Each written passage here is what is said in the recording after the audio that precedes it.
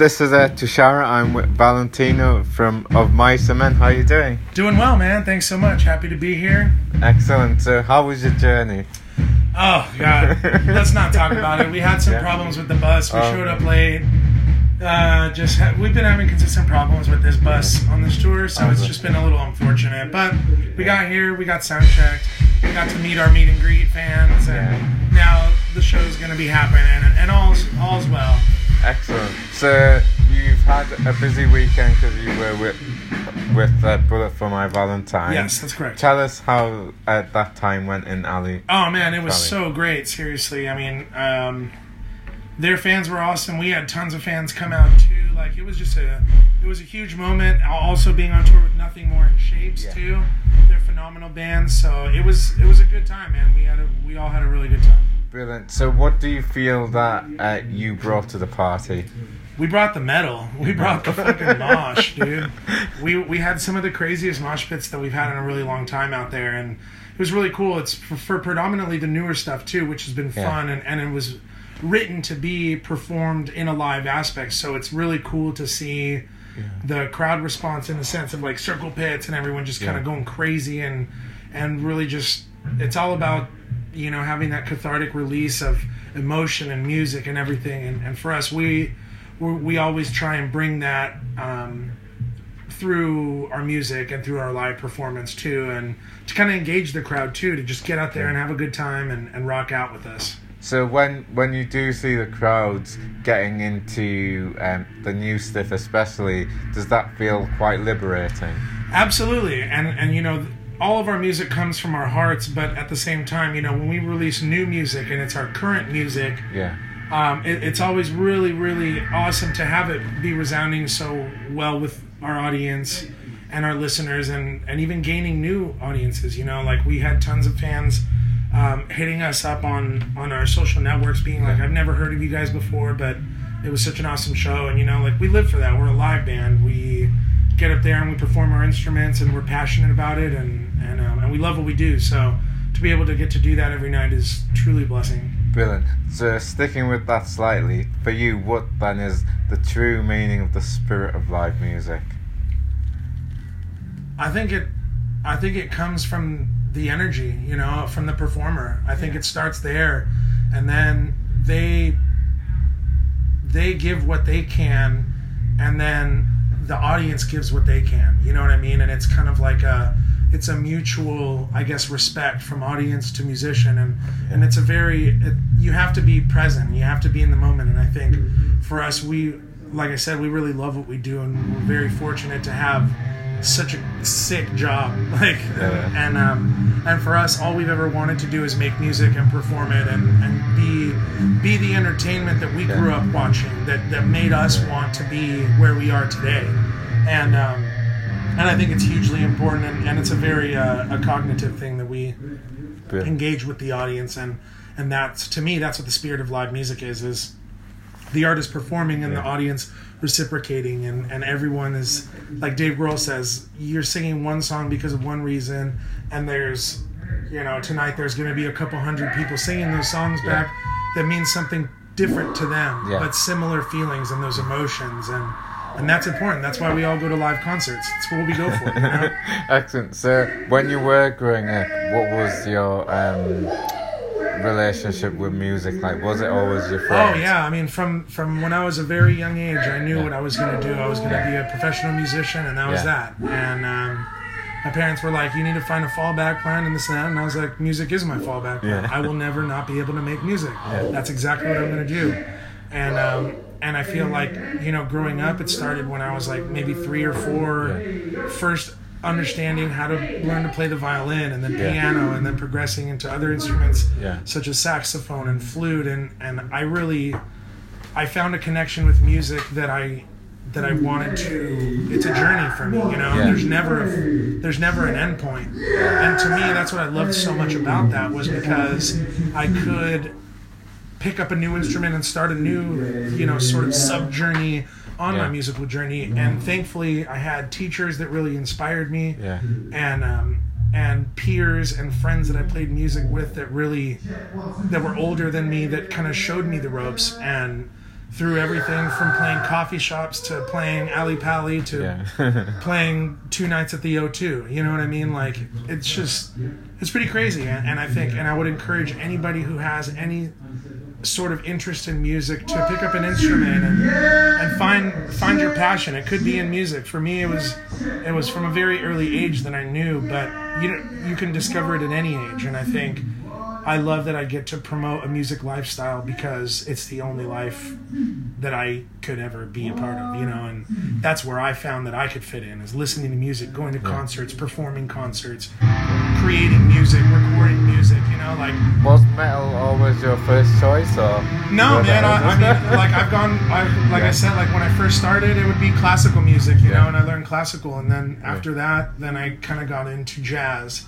And I did jazz for a really long time, and then I found punk rock, and then I found hardcore, and then I found metal, and then I found, and then it just kind of, that's what I connected with, is heavy music. It's emotive music, and it's something that you have to have an ear for it to understand, and I like that.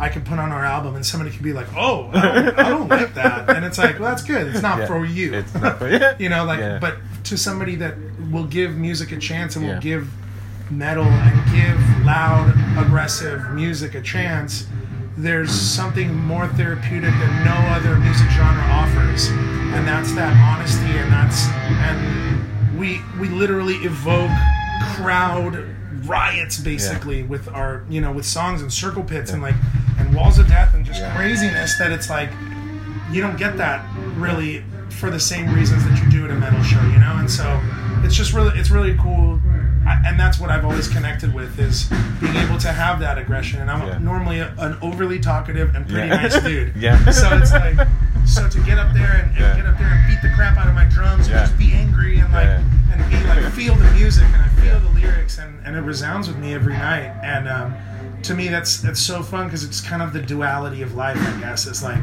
you could be one thing and you can also be another thing, and you need to have a healthy mix of both in order to get through anything that you could be facing, I guess. Excellent. So as a whole, how have you found 2018?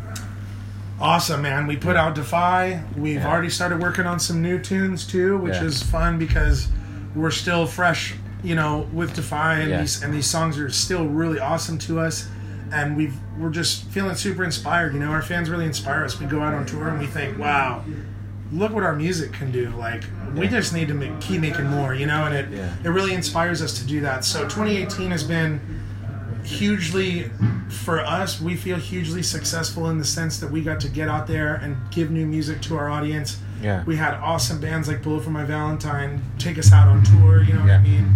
And to be able to then also, now having done some awesome tours this year and headline and do that, now we can kind of we're almost at the end of our tour cycle, so we'll get to go home for the holidays and kind of start 2019 fresh with a bunch of new exciting stuff and tours and music videos and what we love doing, is, and that's being a band and being able to play and write music and release it. So excellent. So if Of Mice and Men were a cocktail, what would it be?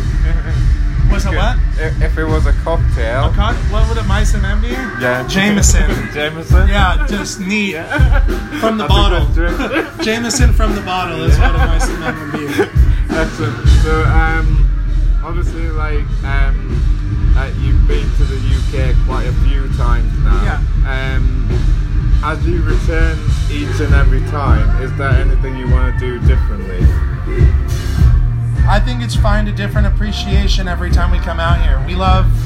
It's so crazy to be from a small town in Southern California and then be able to travel across the world and play for hundreds and thousands of fans that are fans of our music, It's so, it's hugely inspiring. So for us, every time we come out here, we try and go visit something new, or just try and take in a little more and not take it for granted, and to really enjoy it.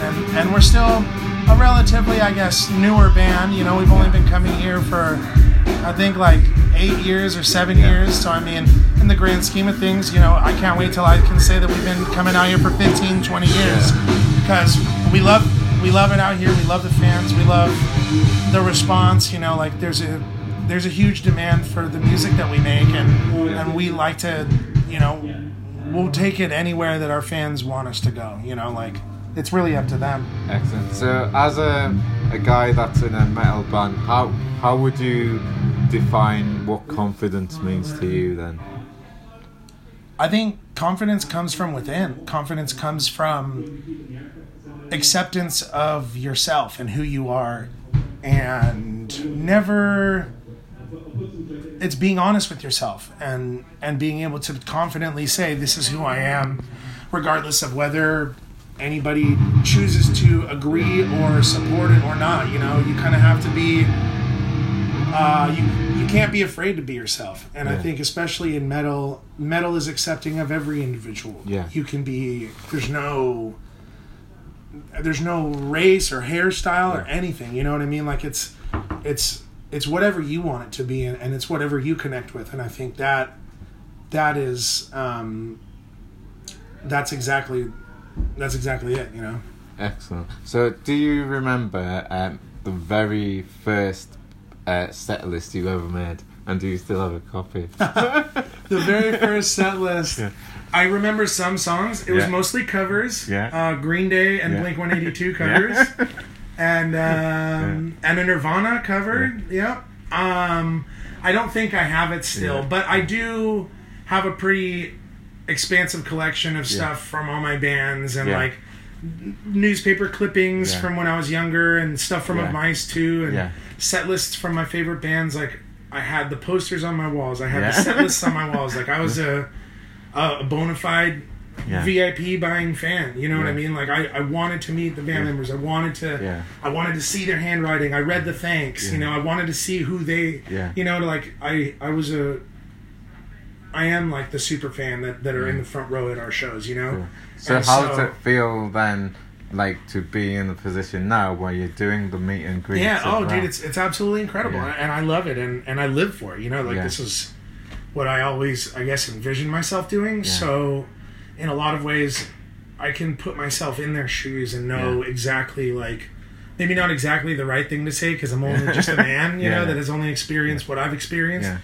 But it's important for me to make sure that, you know, with everything that a Mice does, it stays true to that fan, you know, because we are all fans of music like that. All of us come from waiting in lines to meet Tom DeLonge and stuff like that. Like, seriously, like, so for us to be able to come out here and have a similar type of status or whatever you call it, you know, we're just musicians.